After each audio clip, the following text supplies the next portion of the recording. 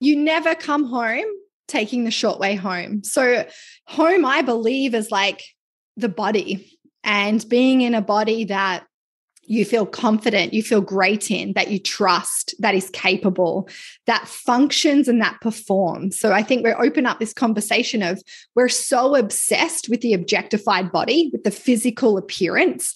And that's really our vision. Our vision is to change our aesthetic body.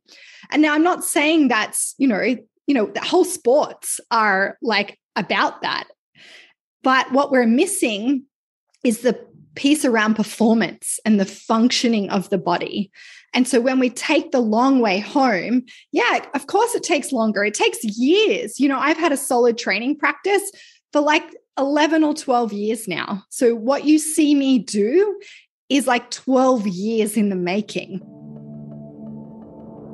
Welcome to The Body Never Lies. I'm your host, Leela Lutz. Each week, myself and experts from around the world help you uncover the secret ways your body communicates with you to empower you in your own individual health journey. We're going a bit off topic of myths this week because so many of you have been asking me, in terms of fitness, health and recovery, what is the long way home? What does that really mean? And I get that because a goal needs to be specific, measurable, achievable, realistic and timely. Otherwise, it's just this obscure, arbitrary, vast, unattainable thing way out in sometime in the future, maybe never. Well, my guest today, Amy Kate Bowe, is a strength and conditioning coach who was once like me and many of my clients, followers and listeners. She found herself at the bottom of the pit and had to get back up again. You might see her on Instagram doing all these completely amazing things with her body, hanging, rope climbing, handstands, beautiful clean snatches, and with this beautiful athletic body. But one day she got injured and she had to start all the way from the bottom. What happened to her was not able to be overcome in a 12-week transformation or just by setting an aesthetic goal. She had to take the long road home. Now in her Warrior School, she coaches women all over the world to do just that. I have had the pleasure of working alongside Amy with some of her clients, and I have seen firsthand their leaps and bounds forward in not just making aesthetic changes to their bodies, but first and foremost, increasing their capacity, capability, and performance for life. Hi everybody, my beautiful friend Amy Bowe is here today. Thanks so much for coming on the show. I'm so excited to talk to you. I was thinking of you last night actually, because my daughter said to me yesterday, Mummy, why do you go to the gym every day? And I said, well, I now sit at a desk all day for work, and so I need to go to the gym and move my body around. And, you get to do sport at school and you have playtime in the playground and you climb and all the play equipment and you run with your friends and stuff. I actually, as a grown-up, I have to make that happen for me. And I want to be super strong and I want to be able to play with you, and climb up things with you and do things with you. And to be honest, like that's the truth for me, what movement is. And this is what I really want to talk about with you today, because if I just had the goal of losing weight, which everybody knows is like I've got a weight loss goal, if I just had that goal, it wouldn't be enough for me to go to the gym. And also I think that when you are taking the long road home, and we can talk about this too, is like you can use exercise to lose a drastic amount of weight, just like you can use food to lose a drastic amount of weight. But when you train functionally, like you and I have been taught to train, to me, I can't, in my brain, I couldn't even force myself to do that training or that nutrition to do drastic weight loss for so many reasons. And that's what I want to talk about with you today. I'm not training clients as much anymore, and so I feel like I'm a bit like out of the game in that perspective of like talking to clients about what it's like to program design for them for the long way home. Like, how do you convince them, no, I don't want you getting on a treadmill and running like crazy and, you know, doing thousands of leg presses just to lose 20 kilos, you know, because people think that, right? And I was explaining this to a male client the other day. He's like, but he was still trying to get this, like, but don't you just exercise and you just burn off what you don't need? And I'm like, like the equation of energy is not even that simple, you know. So I really wanted to talk to you today about how do we, as people who are so hardwired to go, well, what happens is when you gain weight or you start a gym program, you just throw yourself in there, you know, or you walk into the gym and you see someone doing a clean and snatch, and you'll see trainers trying to teach people how to do a clean and snatch when their client doesn't know how to squat properly, you know, doesn't have range of shoulder mobility and thoracic mobility to even do anything overhead, never mind a snatch. So, Amy, where do you start with someone who's just like, but Amy, I just want to look like you. I want to be lean and toned like you. Okay, where do we start? I do remember one of the first conversations I had with you when we were talking about training, that you shared that your like vision or mission is to be able to use movement to connect with your daughter, to play, you know, to keep up with her. And, you know, one of my warriors the other day, she said that, you know, I want a body that carries me through my life, that I feel so capable and I trust it so much. So I think, well, the place that I'd love to start is, you know, is your foundation strong enough to support your vision? And we can get into, I love talking about foundation, which is really bringing in what you want to talk about around like program design for the long way home. Maybe we'll start with like, what is the long way home? If we think about fitness culture, diet culture, that is the short way home. So the shortcut, you know, put it in the Google Maps and it's going to give you the most efficient or fastest route. And so a lot of women that I have worked with have taken the short way home. Now, that's not their fault. It's the culture that, you know, the fitness culture, the diet culture, and they have adopted behaviors that, sure, they work. You know, they do. Like you just said, you know, we can eat less, we can move more, you know, and maybe we get results initially. Maybe it really works for us at the start. But then what I see is that over time, it doesn't work. We start to realize that our physiology and our amazing bodies are actually quite complex. And so then a lot of women get stuck because they have hormonal problems, they get injured, they're burnt out, they're tired, they actually can't get the results that they want in their training.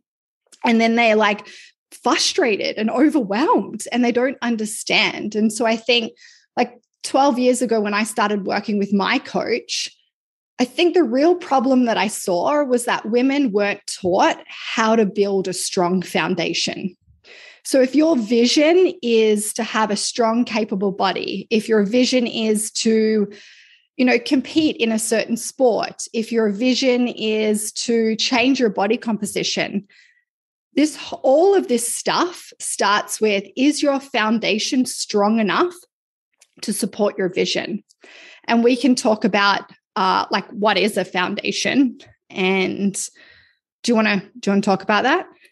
Well, yeah, I mean, I think that's important, right? Because especially in that, I'm seeming to end up with a lot of clients, that's not the right word, but a lot of people are coming to me now from the pro-metabolic community, and they are have put on too much weight. Okay, gone beyond the myth of the healing pounds, have put on too much weight and have things like exercise intolerance and stuff like that. And I almost see it as a perfect opportunity from the exercise perspective to build a foundation, because your body has forcibly, I'm not saying that everyone should go and put on 30 pounds. No one should do that. It's actually really, really, really hard to lose the weight. I'm just going to say it's hard. You can't lose 30, 50 pounds in 12 weeks. You can't. You need like a year or two. So you have this amazing opportunity in a way where your body's like, you can't push yourself because, even you or I would do it if we were squatting, and go, I'm just going to keep pushing. I'm just going to keep pushing. Whereas should you be pushing, or is there something else that you should be focusing on? Like what in that case, Amy, like, are you taking people back, and what should they be doing? Because this is in my perspective, it's like the perfect place to build a foundation. Yeah. And most of the women that come into Warrior School and that I start working with are coming from burnout. Mm-hmm. They've trained, they've trained for years or decades. But I strip it all the way back down. Because look, to be honest, I've been in this industry for now 13 or 14 years. And a lot of coaches and trainers aren't actually healthy themselves. Mm-hmm. They don't actually truly understand what it takes to really build a strong foundation and a strong, capable body that performs and functions well. And so with the women that I work with, we are starting from scratch, I guess. I called it building the body from the ground up. And what does that look like? Well, I think if we can think of a pyramid, and at the base of the pyramid is where we start. And at the bottom of the pyramid, we need the body to feel safe. We need enough energy. Pretty much where all your work sits, Leela, is this base of the pyramid is safety, recovery base, stress tolerance, energy availability. We need the body to feel pretty safe. And then once we've done the work on creating some stability, giving the body enough energy, we can then look at, okay, where do we start with our training? And for me, it starts with a walking practice, which I know that you do a lot yourself and you do a lot with your clients. Can we actually move? Can we move in our day? And then I go back to the fundamentals of training. So a big part of my work is looking at what's their body doing? How does it move structurally? Biomechanically, is there structural imbalances there? What's the mobility like? What's their flexibility like? What's their stability like? Can they control their own body? So a lot of the work that I do is body weight strength training. And I believe that mobility and flexibility and body weight strength is really the foundation in which all training should be built upon. If you can't control your own body, you haven't earned the right to then therefore externally load it, especially with a lot of weight. So when we talk about building a training foundation, and we'll start at different places. So it depends, it depends what I find when we would do a movement assessment. And I know, Leela, when you were doing your training and with Check, you do a very thorough, in-depth, movement assessments to see what's going on in the body. Because if we think of a house, so we've got a piece of land, if there's rocks everywhere and there's terrain, and we just start pouring concrete and building a frame on that without actually surveying the land, clearing the land, leveling the land, getting it ready, the house is going to crack and crumble down. So many of us just want to get inside and decorate it because it's pretty and it's sexy and it's really fun. But not a lot of us want to actually spend the time getting the foundation ready. And so a part of that is, okay, what's going on with my body? Looking at all the markers, looking at the health, how is my body functioning? What are the signs? Do I have red flags? What's the work that I need to do from the food side and the stress side? And then when we look at the training, what is the body telling us? What's coming up? How is it moving? Do I have imbalances? Do I have injuries? Do I have things that we need to actually look at and address? Because again, if we start building on a body that's massively structurally imbalanced, now I think what's important is none of this has to be perfect in order to progress or step up, I think that, and for example, so a lot of my women start with mobility and flexibility, and we focus on whatever comes up in their movement assessment. So say one of them has like a torn labrum in the hip, and we've got a lot of hip instability. So the focus initially is to stabilize the hip, to work on mobility and control. Because if I start loading a woman with a squat, a bar, with a history of a torn labrum on a hip that can't like function properly, well, then it's not going to go very well. Let's just say, one, she potentially could injure it or injure herself because something will overcompensate for the hip, and she won't progress. Like we'll reach a point where the weakest link will be that hip because we didn't do the work. And so, and this is, I think that's so interesting too, because this is when I see a lot of people go, and maybe this is like what the long way home is really. So these people will go and they'll do this intense training program to have the aesthetic goal, and then at some point their body will break. And then there'll be this huge emotional period where it's like, my body failed me. I fucking hate my body. Like this whole, like, it's just, I'm old, I'm not 20 anymore. Like, it's just, I'm broken. And people start really hating their body. And I think this is what the difference between the long road home and the short road home. Well, my question would be in the short road, do you actually ever come home on the short road? Because coming home to me, especially when we talk about the metabolism, and the metabolism being this ability to generate heat. So if you're in a log cabin and if you have a great metabolism, there's this beautiful fire in the middle of the room and it heats the whole house. So when you come home to that, come in, you put your comfies on, you put your Uggs on if you're from Australia, and except it wouldn't be that cold in Australia, and then Amy lives in Canada, it's like, it's not that cold. And you would eat a wholesome meal, without thinking too much about the meal, and you'd be like, I'm hungry, I'm going to feed myself, and that fire would get bigger and warmer. Whereas if you go the short road, you keep coming into this bloody freezing cabin and you're like, oh, I don't know where my Uggs are. I'll just put on these socks with holes in them. I don't know if I should eat today. Did I eat too much today? Oh, well, I'm just freezing, so I'm just gonna lie right up next to this fire that just has embers burning and try not to die. Quite a picture.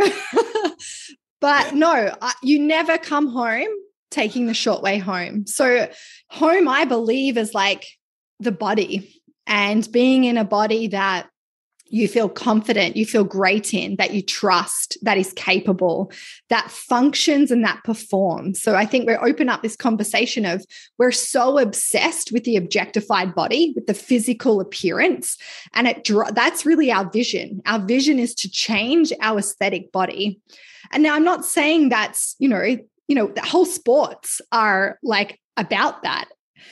But what we're missing is the piece around performance and the functioning of the body. And so when we take the long way home, yeah, of course it takes longer. It takes years. I've had a solid training practice for like 11 or 12 years now. So what you see me do is like 12 years in the making. And that is starting from scratch, being flat on my back on the floor in chronic pain, and I couldn't even get off the floor, to being able to, clean and jerk and snatch like well over my body weight and do all the stuff that you see me doing now. That's 12 years of practice, of building that foundation or building on that. And so we get so stuck on wanting to change our aesthetic body, the way that it looks, that it affects our performing body and how it functions. And I think this is where a lot of women taking the short way home never get home, because it's never focused on performance and functioning. But if we focus on how well the body performs, what it can do, the mobility, the flexibility, how healthy it is from a metabolic perspective, as a byproduct, the body will change. The body will change.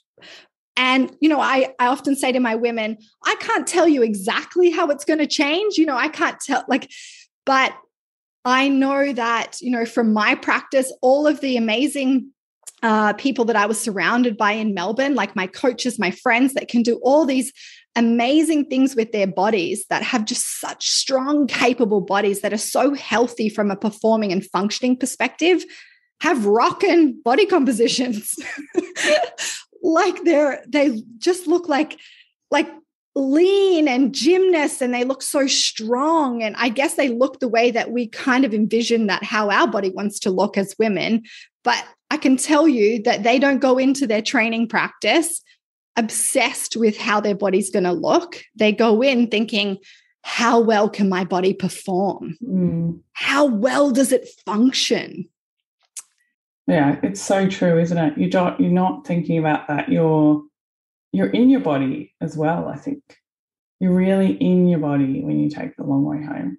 Because I think when you're out of your body, you're just always looking at yourself from the outside going, I'm not skinny enough or lean enough or whatever that is for you. I mean, I think it's fair to say that Amy and I come from a background where skinniness is not a thing for us. We actually like more muscle, whereas I understand, I'm watching Melbourne Australian Fashion Week at the moment going, there are a lot of women that want to look like models, which is different look. And this is, I think, where you have to be really careful and start curating your feed. And I was a model. It's not healthy, I can tell you from first-hand experience. There's not a lot of eating going on down there. So then you move into strength and conditioning. And I actually got kicked out of modelling. Well, not kicked out, that's not the right term, but I was actually I started never getting any work. I'd go to castings. I'd be like, you're a bit muscly. So, so it's, yeah, but at the time I was at drama school and I was doing all these modelling jobs on the side, and I was like, what, but I'm feeling so strong. I'm just feeling more capable and I can pick stuff up and I have all this energy. And, in my performing arts degree, it was just like I can do the whole day. It's a very physical degree. I'm fit and I'm strong and I can handle it. And I was kind of like, stuff modelling. I was hungry and I couldn't open a jar and just those kinds of things as a woman. Like, I love that feeling of being able to pick, well, my big dog's gone now, but being able to pick up, I've seen you pick up your dog, pick up your 40-kilo dog and just carry him up the stairs. Yeah. I think I was having a conversation with one of my warriors the other day, and we actually were talking about her daughter. Her daughter's really struggling right now. She is an elite volleyball player, but has got a little trapped in diet culture and has actually lost a very significant amount of weight and has fallen into the disordered eating. And we were but she's curious and open to understanding how she's so confused around how her body works and functions. She wants to learn that. And so I think, the big gap that I see, and when I was in Melbourne, I did a lot of work for the Butterfly Foundation. So we went into schools and did workshops and presentations on body image and self-esteem. And what we're not taught as young women is how to our performing body or our functioning body. We're not taught how to look after our body and support our body through food, through our metabolism, our hormonal health, how to train in a way that's really going to support us, that's going to build these bodies that are really strong and capable. And that's really sad. That's a really sad thing that, I remember Libby in one of our chats that we were having, and she was saying that she was teaching Ash about macros, just about food. And how empowering is that as a young female to really, truly understand about performance and functioning of the body? And then, Yeah. So, that's a little bit of a side note. But, if we were taught this stuff and we started to take the long way home when we were younger, just the years or decades, that we would save, like energy wise, stress wise, hormonally, injuries, all of these things that a lot of women that we work with have struggled with for years and decades because they weren't taught how to build a strong foundation. They weren't taught how to look after their body. So it's interesting because I watch a lot of like videos of physios having to teach people how to squat. How do we get to a place where we can't even squat, Amy? Because we can't even sit down in the bottom of a squat. So actually, I was doing my online class yesterday and we started this month, we're focusing on lifting technique and we're going through all the big lifts and we're breaking them down. And we started with we're going to start the session working on our squat. So I had them all sit down in the bottom of their squat. So when I used to teach mobility in gyms, when I was in Melbourne, I used to teach mobility classes. So you're talking like a whole 60-minute class that is just focused on mobility and flexibility. So when we talk about flexibility, think about like yoga. So yoga, holding something in a passive stretch is like working on our flexibility, whereas mobility is working through like active ranges of motion. So there's a strength part as well as a flexibility part. And so I used to teach whole entire classes just on mobility. And at the start of every class, I used to make everyone sit in the bottom of a squat. Now, if you're listening to this, like I really invite you to hop down in the bottom of the squat, like passively sit in the bottom of a squat. See if you can actually sit there for 5 minutes and see what comes up in the body. There's going to be a lot of feelings and a lot of sensations, but we should be able to sit in the bottom of a squat. Well, yeah, once upon a time, otherwise you wouldn't have been able to go to the toilet. Yeah. Look at a lot of Asian cultures. Yeah. They had to be in the rice fields. A lot of them do their cooking outside of their house, like their houses.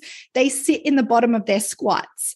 And you have a look at culturally, they're some of the best lifters in the world. Like the Chinese, the Koreans, their squats are phenomenal. They move so well because culturally they move a lot.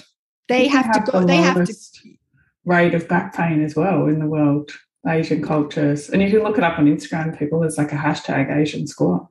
Yeah. Yeah.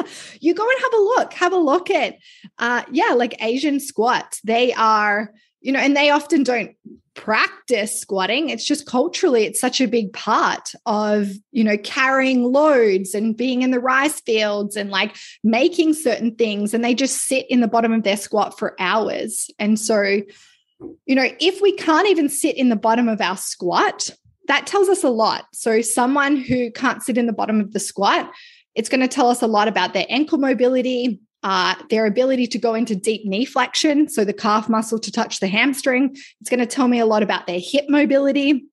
And so if you're sitting in the bottom of the squat, you're probably feeling some stuff now. Maybe you can't even get your heels on the ground. So that's telling me a lot about your ankle mobility. And I guess you could say we could start from there. Sitting in the bottom of our squat. And let's use the squat as an example when we talk about this, like programming for the long way home or building this foundation. So a lot of women, they come to me and they do want to get stronger. They want to be able to squat, but squatting doesn't feel good.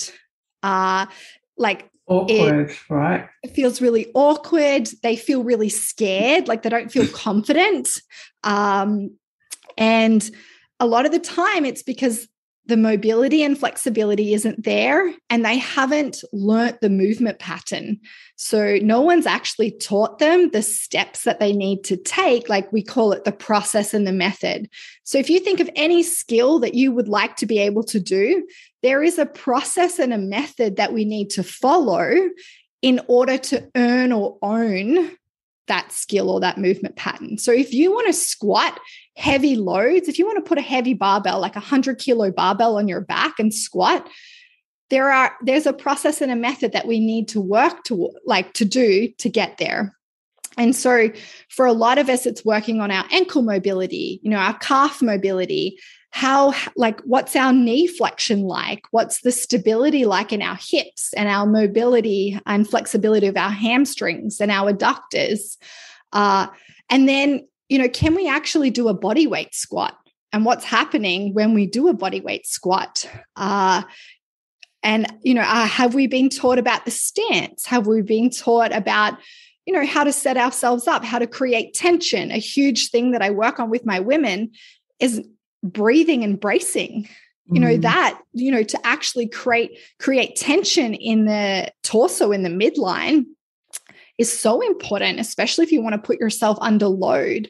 So there are steps that we need to go through before we think about putting a bar on our back. Now, does the squat have to be perfect before we put a bar on our back? Hell no. No, it's not. It's not about being perfect. A lot of the time, we're not perfect because we're human and we are structurally a little bit imbalanced. And so it's not about reaching perfect mobility or flexibility or having a perfect movement pattern, but it's about really understanding, okay, what is the work that I need to do to make sure that my body is as structurally balanced as possible and the movement pattern is as strong as possible. So, how's my technique? How's my range of motion? Do I have control in the movement? And those are kind of some checklist things that we can go through that give us an indication, can we progress to the next variation or progression in the movement? So a lot of us might start with bodyweight squats, and looking at the technique, looking at range of motion.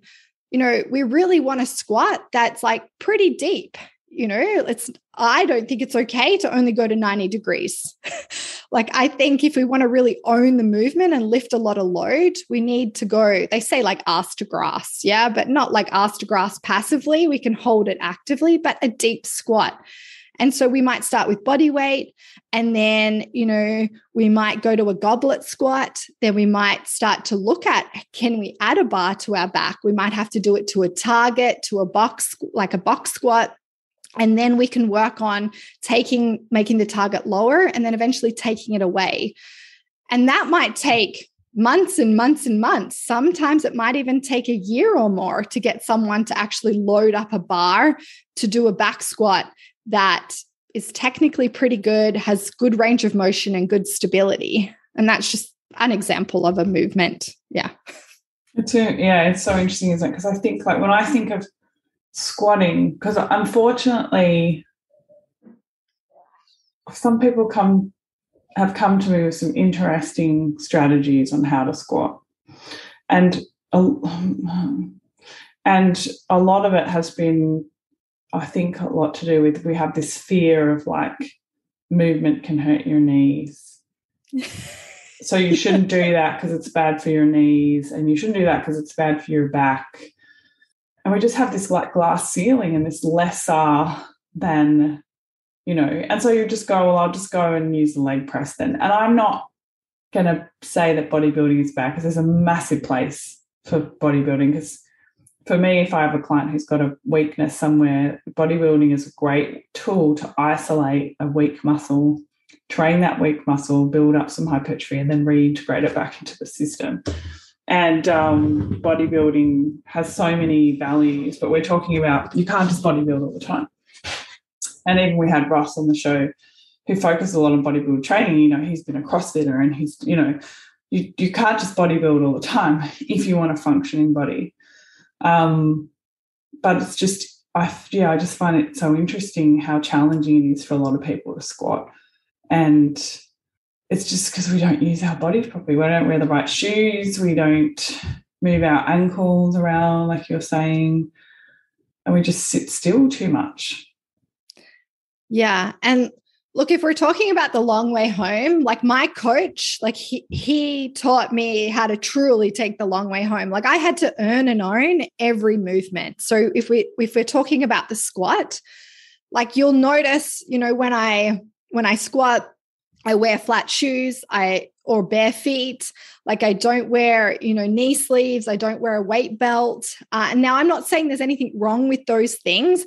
They are definitely, there's a place for them when you're talking about lifting heavy load and competing in like, Olympic weightlifting or powerlifting. Those things are tools definitely that support the body. But yet, and I've just started to actually go back to a gym again and watching all these people, there's guys in there walking around doing bodybuilding with weight belts on. And then there's guys that are just like doing bent over rows with like, 40 kilos with weight belts on. Now, of course, it's a bit part of the culture because it's a bit of a powerlifting gym. But, and everyone that's squatting has lifters on and has elevated their heels. Now, I'm not saying that, yes, sometimes to elevate the heels can be really helpful to support someone. Some of my women do some heel elevated stuff, but alongside that, we're doing loads of ankle mobility work. We're doing loads of calf muscle work. And this is the missing piece. It's not saying that we can't do certain movements, but what are we doing alongside to make that movement better, to be stronger, to be more capable, to be more stable in that movement? And so, yeah, with the squat, and there's, and I think what's important is like 10 years ago when we were doing a lot of squats, we were really into this like external rotation thing. Yeah. Like we were training in a CrossFit gym that we used to like really like externally like rotate our femurs and like push our knees out. But like in the last 5 years, actually, that's not the most efficient way to squat, but that's how we were doing it like 10 years ago. Now, a lot of the work is in doing VMO work and cyclist squats. So actually elevating yourself up quite high and really learning to use your quads. Now the cues are very much like knees and quads forward. And so it changes, there's no, I guess what I'm trying to say is that there's no one way or perfect technique. A lot of women will ask me what's like the perfect squat technique? Well, it depends. Like your stance can be very individual based on like your limbs, your biomechanics, your pelvis. And yeah, so I think we can get very much stuck as well on like trying to perfect the technique. Whereas we learn that over time, like we really got to expose ourselves to the movement to actually connect in with the body and then practice the movement pattern. It doesn't have to be perfect. And I think a lot of women are really scared. They're scared to pick up a barbell. Like they don't feel confident. And I totally get why, if they've never been taught and they've injured themselves and it actually doesn't feel good. I really invite you to think about going back to your mobility and your flexibility and like building it back up from there. Well, it's so interesting, isn't it? Because I think the industry is so interesting because there's a lot of people working in the industry who they're a fun trainer. They go and they make people do a whole bunch of exercise and it's just we're all doing this today and we're all doing that, and then the next session you come and we're all doing something different now. And we've spoken about that in previous episodes. There's huge problems with that. It's not individualized, but if you don't have a program, you can't have progressive overload, so you're not going to get better at anything. So it's kind of funny because the industry has kind of let people down because it's lowered expectations so much, so people have just think it's just this fast and fun and thing. Like that. I love my trainer. It always gives me something different to do each session and I never get bored. It's like, oh, but, I've got this back injury now and I don't know why. And, I can't pick up my kids or, why don't I have a glute? Like, I don't have an ass. Why don't I have an ass? Just little things like that, I guess, is not but I guess even as a coach who's done a lot of strength and conditioning training, like it's interesting you're talking about you having a coach, and I've had some great coaches because you can't actually see yourself. Like even when I film myself to try and give myself critique, like I was doing some trap bar RDLs yesterday, and it's actually funny because I never thought I could actually do those years ago because I had this belief about the way that I squatted until I worked with a strength and conditioning coach and learn how to lift properly. So, and now so they make sense to me now. I think that's an important thing when a movement makes sense to you. But you can't, and so I can watch myself. I could see yesterday, my hip is thrusting a little bit too much. So I'm not getting that, bracing enough at the top of the lift. And sometimes that can be as well because it's not heavy enough, right? The lift, it's not heavy enough. So you just, for someone who's like me, super mobile, if there's not enough stimulus to the nervous system, I actually can't get enough contraction. And so I actually look a bit like a giraffe doing something because there's not enough load. Yeah. So baby giraffe. But so it's like I was filming myself and even when I film myself, it's like, well, but then your ego kind of gets in the way. Or sometimes I just don't know. I'm looking at it going, this looks a bit dirty. And I don't know why. Like even the best coaches have coaches. And I was amazed when I got a strength and conditioning coach who teaches powerlifters, is also a check level 4 like me. And I had this belief about all my injuries that I couldn't lift because I would say one of the problems with the check programs, we teach people to lift too safely and you never push them out of that comfort zone. So I was always doing sumo deadlifts because I thought I couldn't do a narrow stance deadlift. And he taught me a narrow stance deadlift and I doubled my weight in one session on the bar. Now, not that that's important. It's not about the weight going up and being able to smash the ceiling on the goals and stuff, but it was just like I was holding myself back so much. And if you think about that in real life, if I go to pick up some heavy pot in my garden, it's like, oh, I can't sumo, so I can't pick it up. Yeah. Because I'll injure myself, and how limiting that is. Whereas I'm going, oh, cool, yeah, no, I can narrow deadlift. And so, yeah, I can pick up that because that's the position I can get in to lift that up. And I know I can stand there in a narrow stance and pull from the floor and pick up 100 kilos. So, yeah, cool, I can do that. Like that's the kind of point, isn't it? Yeah, look, I believe we all need a coach. I've had a coach for over 10 years. I'll have a coach forever in my training, in my business.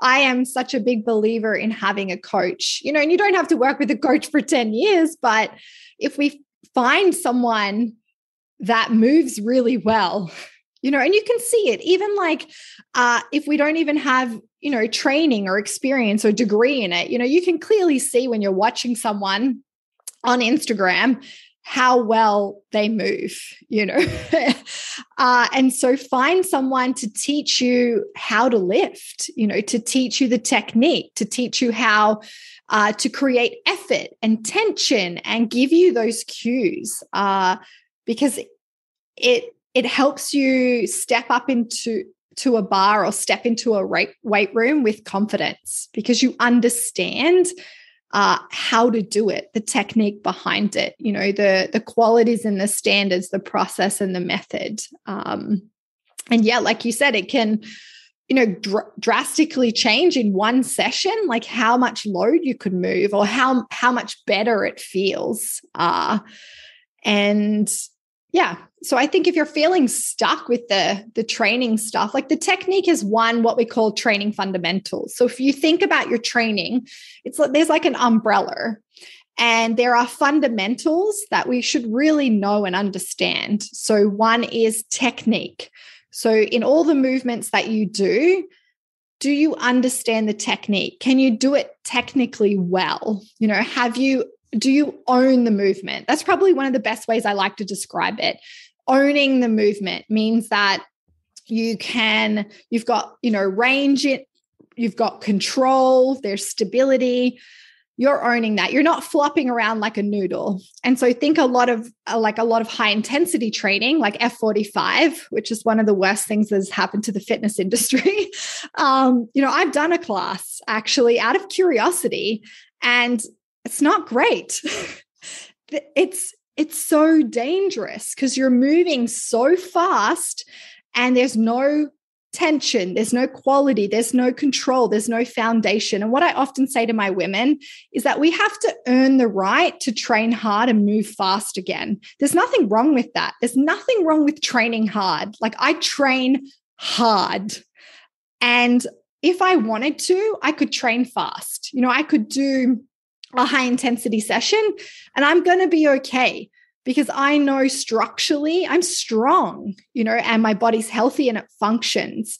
So I think there's this misconception of like training hard is bad for you. No, actually not having a strong foundation and not being healthy metabolically is bad for you. We can train hard. Now, would we do high intensity training every day for all of our sessions? No, not going to serve us. But could we do it every now and then if we enjoyed it? For sure, if we have a strong enough foundation. And so a lot of women have been stuck in this, the HIIT workouts and the orange theory and the F45s and everything's fast. And, and when women come into warrior school, I slow everything way down, like so slow. And they hate it initially, creates a lot of friction for them. And it's really hard for the first 3 months to slow everything down, because you have to come into your body. You have to be aware everything's tempoed, everything's body weight. There's so much stability work there. And that's a really frustrating and scary thing, because it's like you just said before, Leela, it's, we love training to get out of our body. Yeah, I just want to like train and sweat, and it like feels really good to move fast and to get out of my body. Then I don't think about anything. And that's not the point that's exercise. Like, that's a workout. Training, we need to learn how to train as women. Training is a practice. And that means that we need to slow everything down. We need to go back to our mobility and our flexibility, back to our body weight strength, a lot of tempo work. And we need to get into our bodies. What did training teach you today? What did you notice? Filming can be one way, like a really cool tool, as we learn like what the movement should look like. We can use filming. A lot of my women in warrior school, I get them to film for me because I give them feedback, but they actually get to see, how they're moving, and they get to pick up cues. Because I think this whole thing, you want to learn how to train as a woman. Like, how do you train your body? And I think that's one of the most empowering things. And to be able to coach yourself in the practice. I think something that stands out for me as well is like, people were saying to me, oh my God, like, it's so interesting doing a body transformation myself. I say that as a term. And people come to me, oh, so what are you doing? Like, you must be like working out so hard, man, because you look so like you've lost so much weight and you look so good.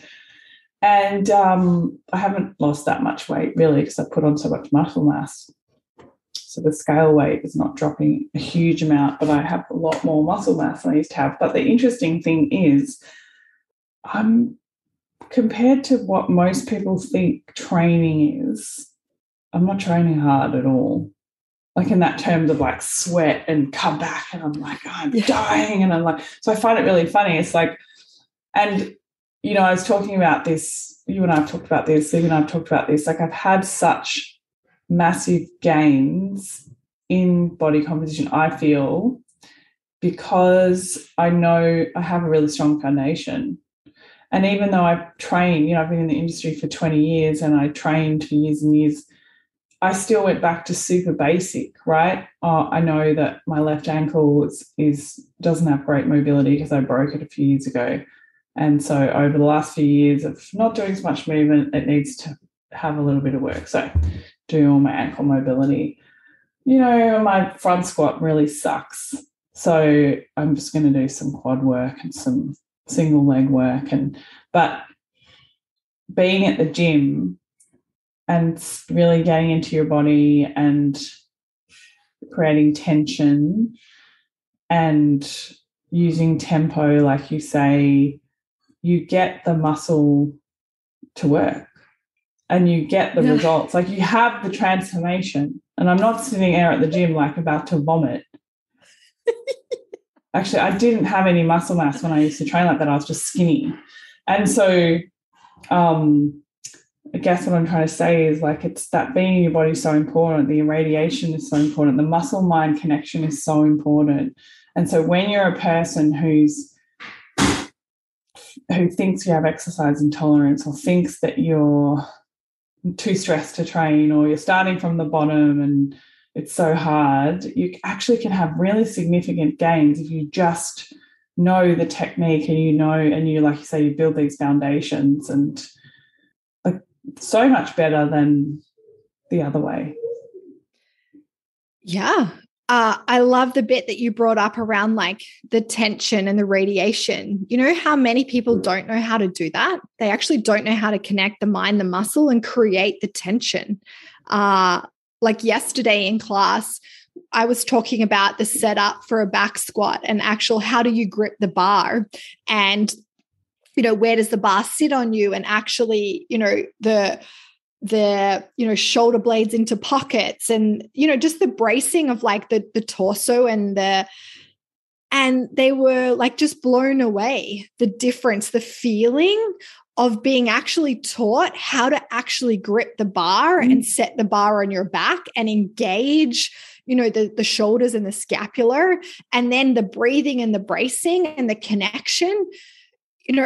I think the missing piece for a lot of us is, the reason why we focus on mobility and flexibility and slow everything down is because you're going to get stronger that way. The more mobile or flexible you are, as well as being stable, think of like, if I'm only ever squatting quarter squats or like to halfway, I'm not going to be able to grow a lot of muscle or to get super strong. You're just not. Yeah. But if you have more range, and you can actually put the muscle through the longest range possible, it's going to get bigger and stronger. And so this is why flexibility and mobility is really important. And then the stability piece, or the tension piece, so like the tempo, doing things slower and controlling it, also stimulates more muscle growth, and you get stronger. And I think that's one of the hardest things for us to understand, is like, if I slow everything down and learn how to do it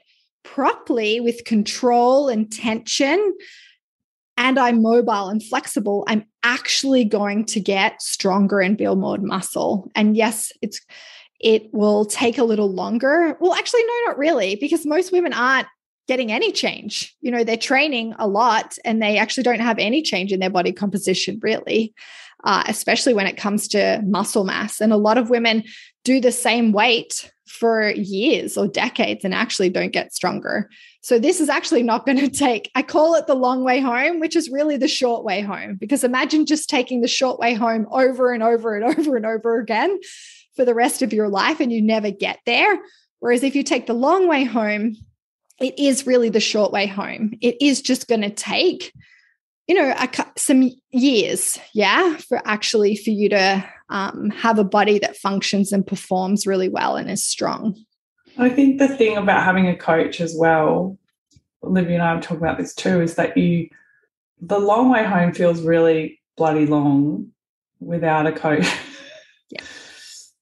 Because I think for a few reasons. One, your ego gets in the way. Even my ego gets in the way. Mine too.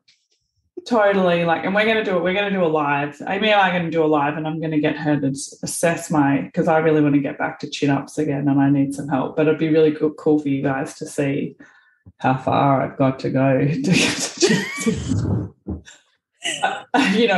but how sexy my back is going to look from all of the groundwork that I'm going to do for the chin-up. So, which is really important, right? Because we just hit so many things at the same time. It's about going, the long road is actually about setting yourself like mini targets as well, because we can never live in that thing, right? Can we talk a little bit about that? Like, you can't just go, in 2 years I will get there, because you'll, like, let's talk about how we goal set for the long road, how we actually program design, like what kind of phases are you setting up for your girls? Like, what does it look like? Yeah, I love that you brought this up. It's because I'll often get asked, well, how long is it going to take? Yeah. How long is it going to take for me to get a full push-up or to get a chin-up? Or how long is it going to take for me to get a heavier squat? And look, I could probably, based on what I see, how your body moves and what's happening right now, I could probably give you a ballpark figure, but that's not how it works. And it's not how I teach women. I teach them, let's go with a skill, right? We'll go with the chin up, Leela, because you were just talking about that, right? So if I have a woman that says, I want to be able to do a chin up or a pull up, I don't say, okay, in 2 years, you're going to get it. I say, okay, we start with hanging on a bar. Can you hang on a bar? If you can't hang on a bar for 5 seconds, well, then you're not going to be able to do a chin up. That just is what it is. Hanging sits at the base of any pull-up movement. So we need to hang on the bar. So all of my women start with hanging. Now, some of them can't even hang on the bar for 5 seconds, feet assisted. So meaning their feet is on something and they're hanging. But over time, we build that. So I guess a milestone would be a 60-second unassisted hang. So I'm hanging on a bar like a kid at a playground on the monkey bars, just hanging there for 60 seconds. That tells me that you've got pretty good grip strength, forearm strength, and we've really worked well on your shoulder range, so your overhead range. So if you put your hands above your head, if you find that your arms sit forward, like in the periphery, you can see like your elbows and your wrists a lot, that's going to tell me that there's some shoulder stuff going on. And again, if you're trying to pull with shoulders that aren't open and mobile and strong, we're going to cause some issues. So hanging helps open that shoulder range, which basically means that the arm and the shoulder gets to go behind the ear. So that would be... And you don't just passively hang, right? That's, just let your whole body just... So that's one variation. So yes, we could do passive hangs. Now, the passive hang, the intention there is to really stretch out the tissue. So what I'm really doing is I'm building my grip strength. I'm working on my elbow health and my shoulder health, but I'm actually stretching out a lot of the tissue. So the lat that sits under your armpit, we stretch the lat out, we're stretching the spine. So we use it a lot for like spinal decompression and to stretch out all the muscles on your back, essentially. And so a passive hang, yes, it's great for joint health, but then the next step is an active hang. So you're hanging on the bar, and then what you're learning to do is to pull your shoulder away from your ear and pull your shoulder blades down and together, like you're pulling your shoulder blades into your back pockets. That is an initiation of a pull-up. And not a lot of us are taught that. A lot of us just pull with the front. So we pull into the chest and the biceps, and we actually don't even use our back at all. And this is why a lot of women can't get a single pull-up, is because they were never taught how to properly engage their shoulder blades and come into their active hang. So then my women work on active hangs, and that's the ability to articulate and move the shoulder and the shoulder blade and engage all those muscles that we need. Then the next step we would work on is some other accessory work. So you were talking about all the things that you're going to do for your back before you get your chin up. There are things that we can do like rows. A lot of my women do ring rows, scapular work. There's so many accessory and strength pieces that we need to do before we get up onto a bar. And so we're doing things like ring rows, banded pull aparts, rows, scapular work. And then when I feel like they've got the base strength, so they can do, a certain amount of like ring rows, I'm happy with how their active hang is progressing, we look at then doing like top of chin up holds. So basically we're holding ourselves at the top of the bar. Now, can we hold that? Can we hold that position? And we're building strength there. Then we would look at doing, some feet assisted negatives. So working the negative of a movement, so the hardest part of a movement, is one of the best ways that we can build strength and build the pattern And so then they would work like on the negative part. So they're at the top of the bar and then they'll slowly lower themselves down using their feet. And we would slowly build that out. Can they then hold at the top with no feet? Could they do a negative with no feet? And then we would start to work on like feet assisted chin-ups or pull-ups and eventually progress to be able to do a strict pull-up. Now, all of that I just told you about, to be honest, for a lot of women, it can take a couple of years to get really good, solid pull-ups and chin-ups. It's probably about a couple of years. Yeah, some of my warriors that have been with me for about 4 or 5 years, it was about 2 years of us doing a lot of scapular work, a lot of hanging, and a lot of progressions until they got full strict pull-ups and chin-ups. Now they can do like, reps of chin-ups and pull-ups, but it's probably a good 2 years. Now, and that's if you are doing the work. A lot of them do this hanging work and this upper body stuff at least twice a week. And so it also depends how much you expose yourself. And I think that's really important to talk about is the exposure of the stuff. Yeah. So I guess that's an example of one skill. And I hope that gives you a little bit of an insight into, we don't work off exact timelines. And I'm sure you're the same, Leela, when it comes to like metabolic health. You're working off markers. You're working off what the body is telling you. You can't just say to someone, you're going to be totally healed in 6 months or 2 years. Like, we don't know that because the body is going to tell us. Yes, we have like a process and a method that we can follow. And there are certain signs and qualities and standards that we're after. And that's what we use. And I'm sure you can speak to what you use. But when it comes to training, I'm after qualities and standards. If you want to get a full push-up, there are certain qualities and standards that you need to achieve and own to get that full push-up. And I can't tell you how long it's exactly going to take, but I can give you the process and the method. And if you do the work, you're going to get a full push-up. Well, yeah, and so much of it depends on, like you said, the exposure to the stimulus. Like if you say to a client you need to do that 3 times a week and they just do it once a week, well, that's just not going to work.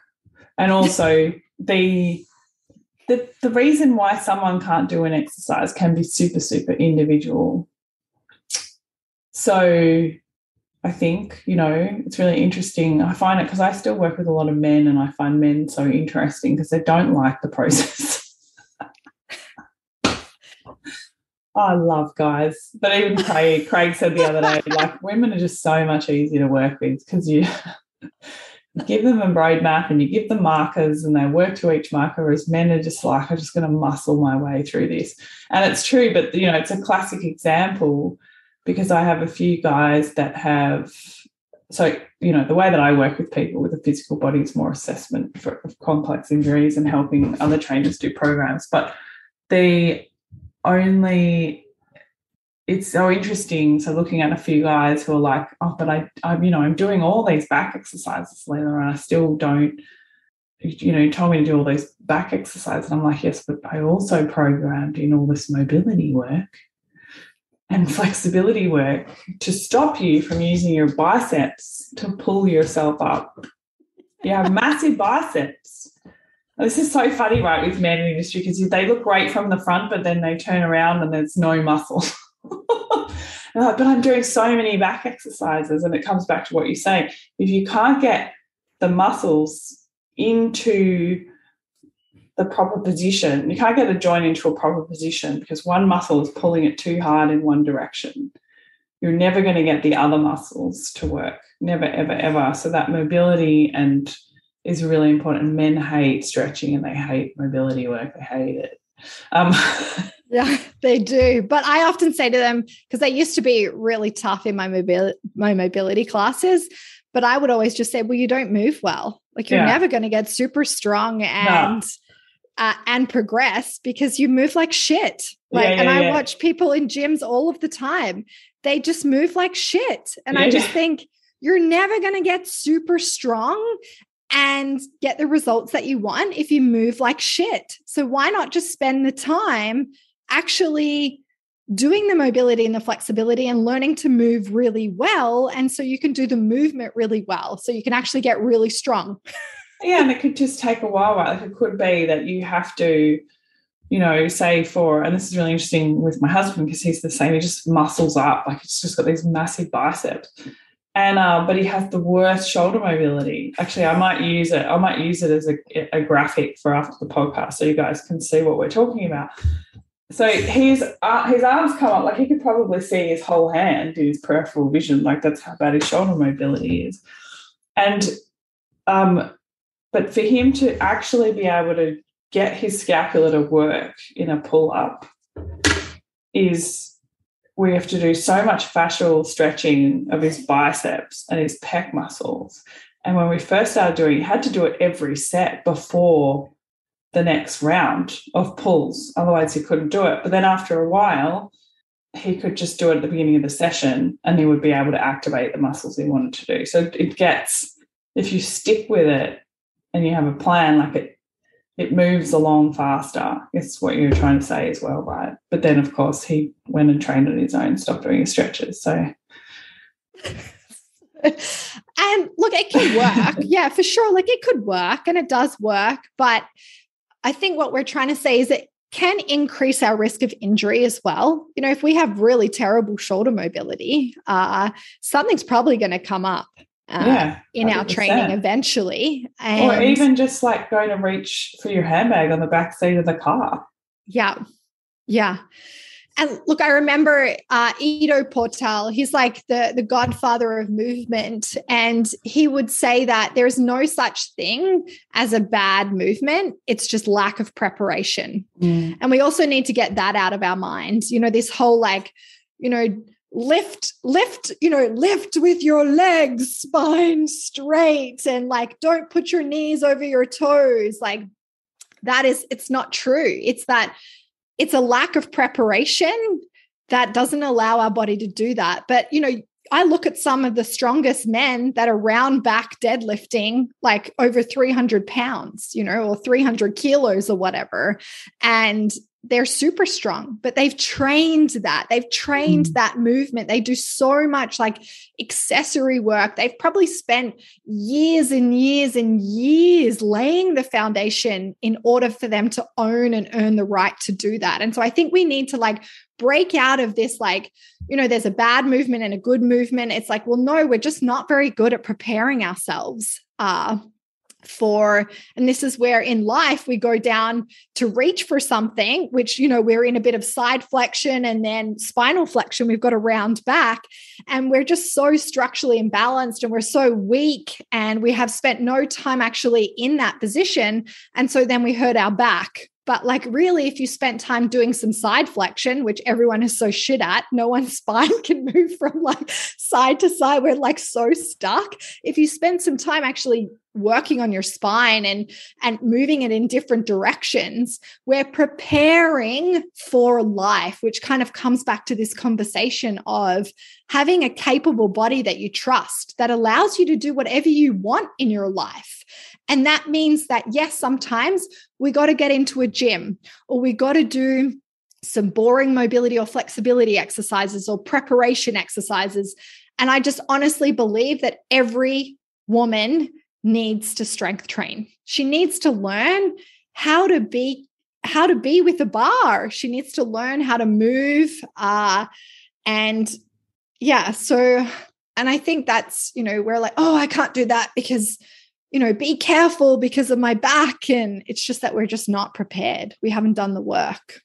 Yeah. And it's also not understanding, I guess, like, I think there's a common misconception when I see with trainers in the gym and they would go like, if you can't do the movement, I'll just keep making you do it. Do it again. Do it again. But it's like, but why can't that person do that movement? So it's like I was watching this guy trying to teach this male client how to do a clean and he had no ankle mobility, but he's trying to force him into this lift, and then the guy's going to leave thinking he can't do it, so he'll just come back and do it over and over and over again, to try and push himself further, whereas a good coach can actually break that movement down and go, well, what is a clean made up of? you know, and can you meet all the requirements in all those broken down movements to make up the big movement? Yeah. Can you even front squat? Well, yeah. And also, like, for people like me who are super mobile, like, I can sit in an Asian squat, but it actually takes me a lot of warming up to be able to lift a heavy load to get out of the squat. Yeah. Controlling it, like your stability. Yeah. You know, and that's hugely different for everybody, right? Like, do you stretch? Like, the worst thing I could ever do, I remember when I did do some gymnastics training and everyone would stretch to warm up for gymnastics, I'm like, I'm just going to go over to the corner and do my activation exercises so I don't break. Yeah, that's a big one with women that are super mobile. Again, this whole thing of like, oh, I can't do that, I've got hypermobility. Well, it's like, well, no, you haven't been taught. Like, the joint hasn't been taught to be strong in that range. Like, if you look at my elbows, you would say I had hypermobile elbows, but I've spent such a long time in building up the tissue and the joint structure, the muscles, the ligaments around the joint. And I also can control myself. And so a lot of women who are super mobile and flexible need to do work. What you just said, Leela, is like actually activation work. They need to learn how to turn on the body and the connection and to activate it. They definitely need to do like tempo work and stability work.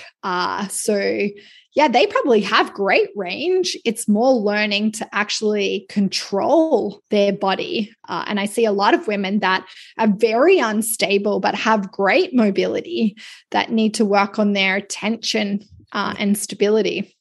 And let's be honest, like, I want to say, Amy, we see you on Instagram, we're hanging out in your training, your dojo, your studio there, and doing so much work. Like, I want to know, honestly, how much movement would you do it at? Because let's just be real here. Okay, so I'm going to, like, with the deepest respect, and say Amy doesn't have children. Yeah. You work right next to your gym thing there behind you that I can see now, so you don't have to physically get in a car and go to a gym. So there's the I guess what I'm trying to say, the limitations and the objections, like the things that you have to overcome to do what you're doing are small. Yeah.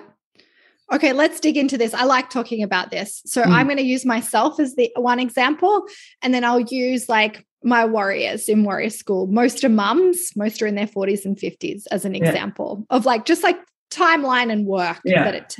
Okay, so myself, I've been athletic all my life. So I come from a gymnastics and a dancing background. So I've been moving my body since I was 3 years old.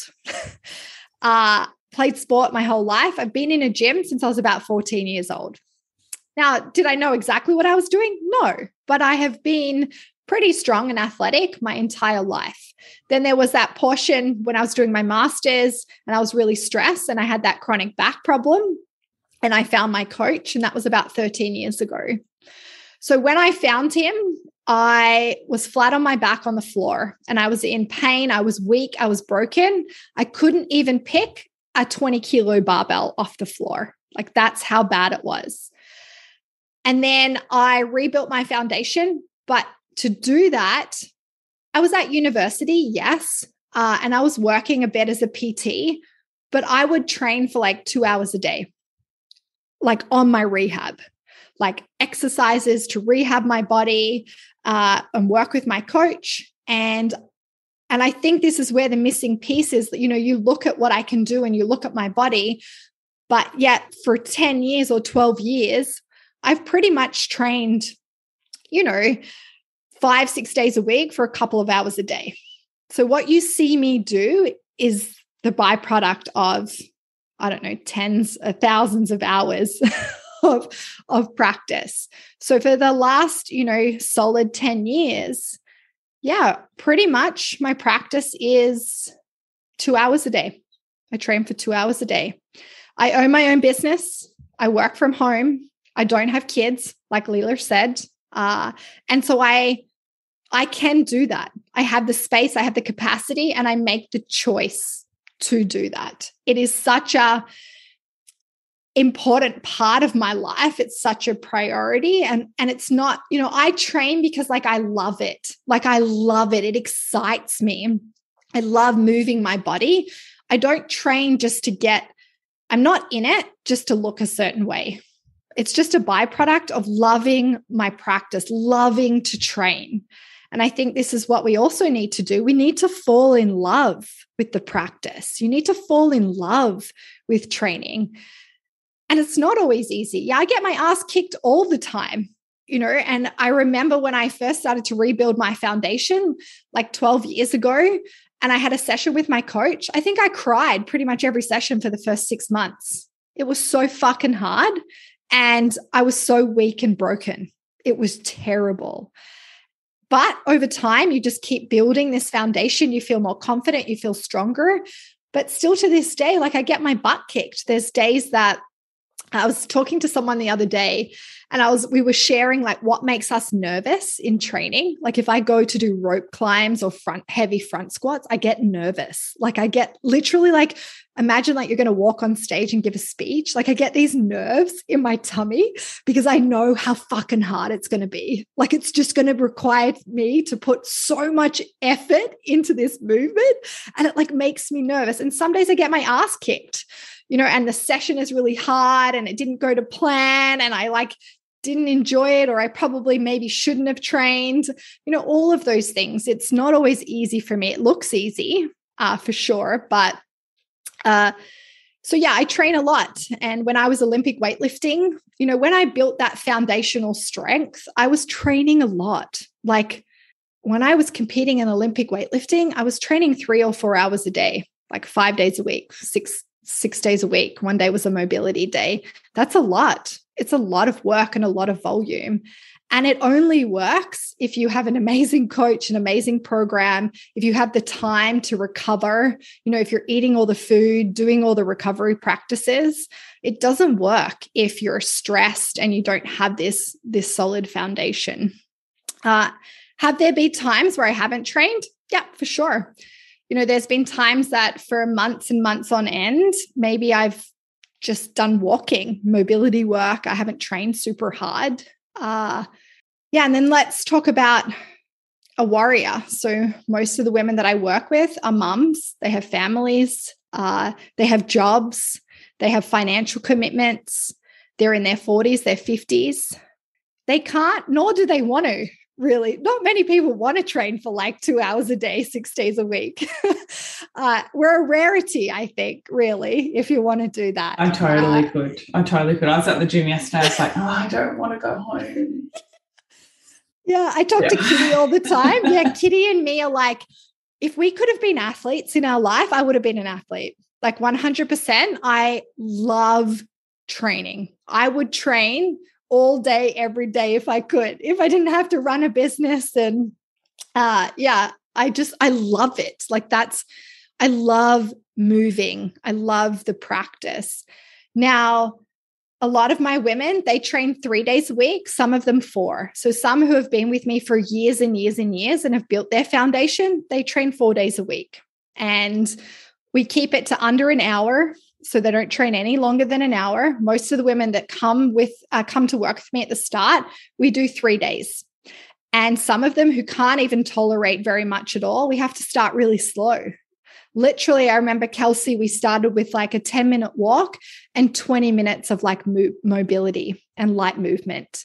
Now she can train, 11 months later, she can train for an hour and she's actually starting to lift weights. So from 11 months of couldn't even walk for 10 minutes and only tolerated like 3 short 20-minute sessions of mobility and movement, can now go to the gym, train for an hour, and she started to lift weights. She's a lawyer. She's a mum. She suffered a lot of trauma and loss in her life. And now she just had, through surrogate, she just had twins. So now she's got 3 kids. But she's done a lot of foundational work. She worked with Josh and Jeannie from the Real Food Gangsters. She spent a lot of time healing her body, and we took it slow. And she was okay that it was going to take like a year to get to a place where she could train 3 days a week for an hour and start to lift weights. And a lot of my women, it does take a good 6, 12, 18, even 24 months to get to this place of like, okay, I can train 3 days a week for an hour and I can start to lift weights and move load. And it feels really good and it works for them and they really like it. So I'm not sure if that answered your question. 100%. I think so. I think like some of the metabolically challenged clients that I have, we're definitely even doing like a 15-minute movement practice on top and building up to 10,000 steps is where you start. Yeah. And then for other women, it's like bringing them down from training. Yeah. 6 days a week. And looking at your whole life as well. Like I've got a client who's training like twice a day, but then doesn't have time to do food prep. And it's like, well, we have to just get our priorities in line here. Because if you have time to train 2 hours a day, you have time to make your food and just make your training smarter.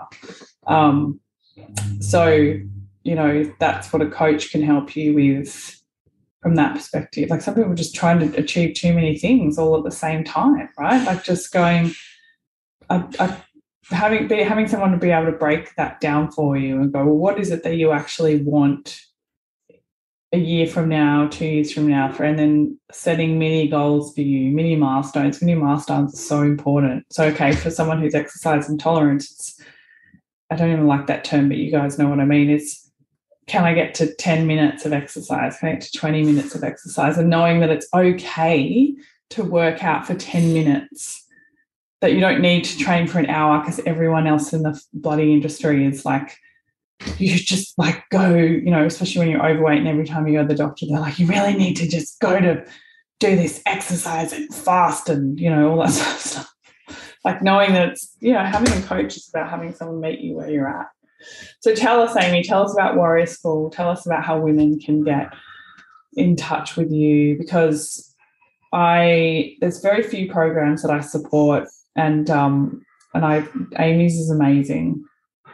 Amy's is amazing. Thanks so much. So Warrior School is for women.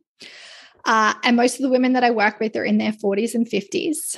And what's really cool about that is that they have spent years and decades chasing like the objectified body, the aesthetic body. And they come to this place in their life. A lot of them are mums, and they actually want to feel great in their body. They want to feel strong and confident. So a lot of the women want to be mobile and strong. And I love that. Like I love that about Warrior School. And that's a really important part. Like you got to be okay with building a strong foundation.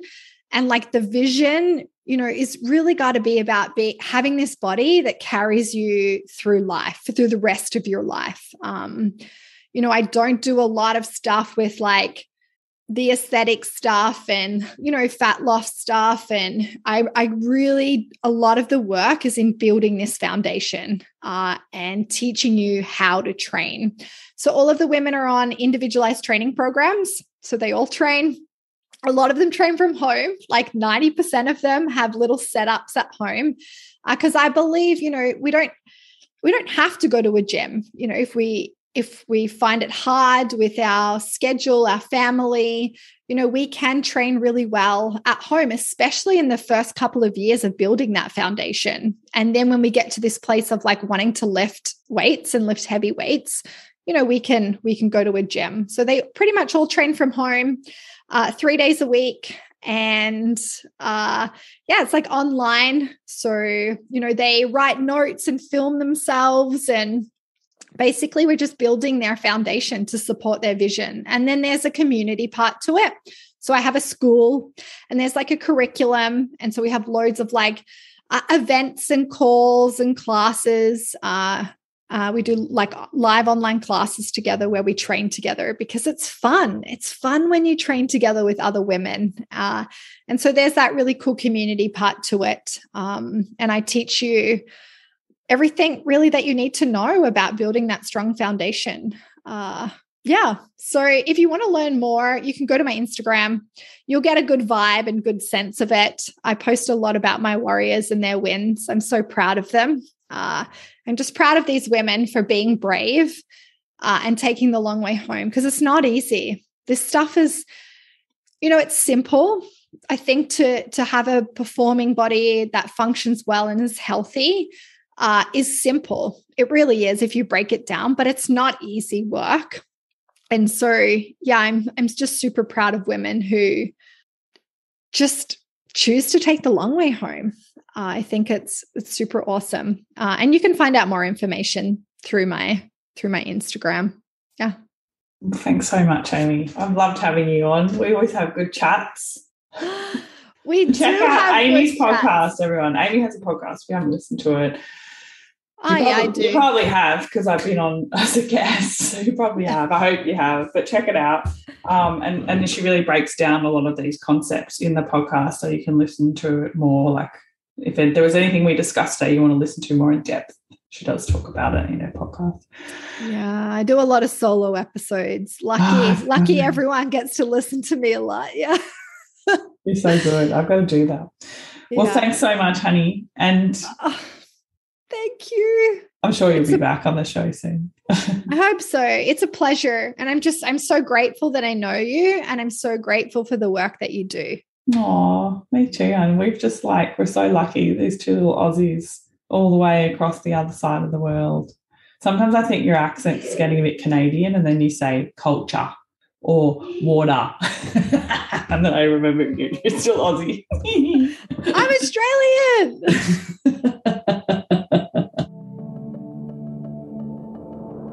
I'm Leila Lutz, and you've been listening to The Body Never Lies. If you haven't yet, please go to your favourite podcast app and subscribe, rate and review this podcast. All the resources and references from this episode are waiting for you on my website, leilalutz.com. Just click on podcast and look for this episode. Now join me next week for another episode of The Body Never Lies. Thank you so much for listening.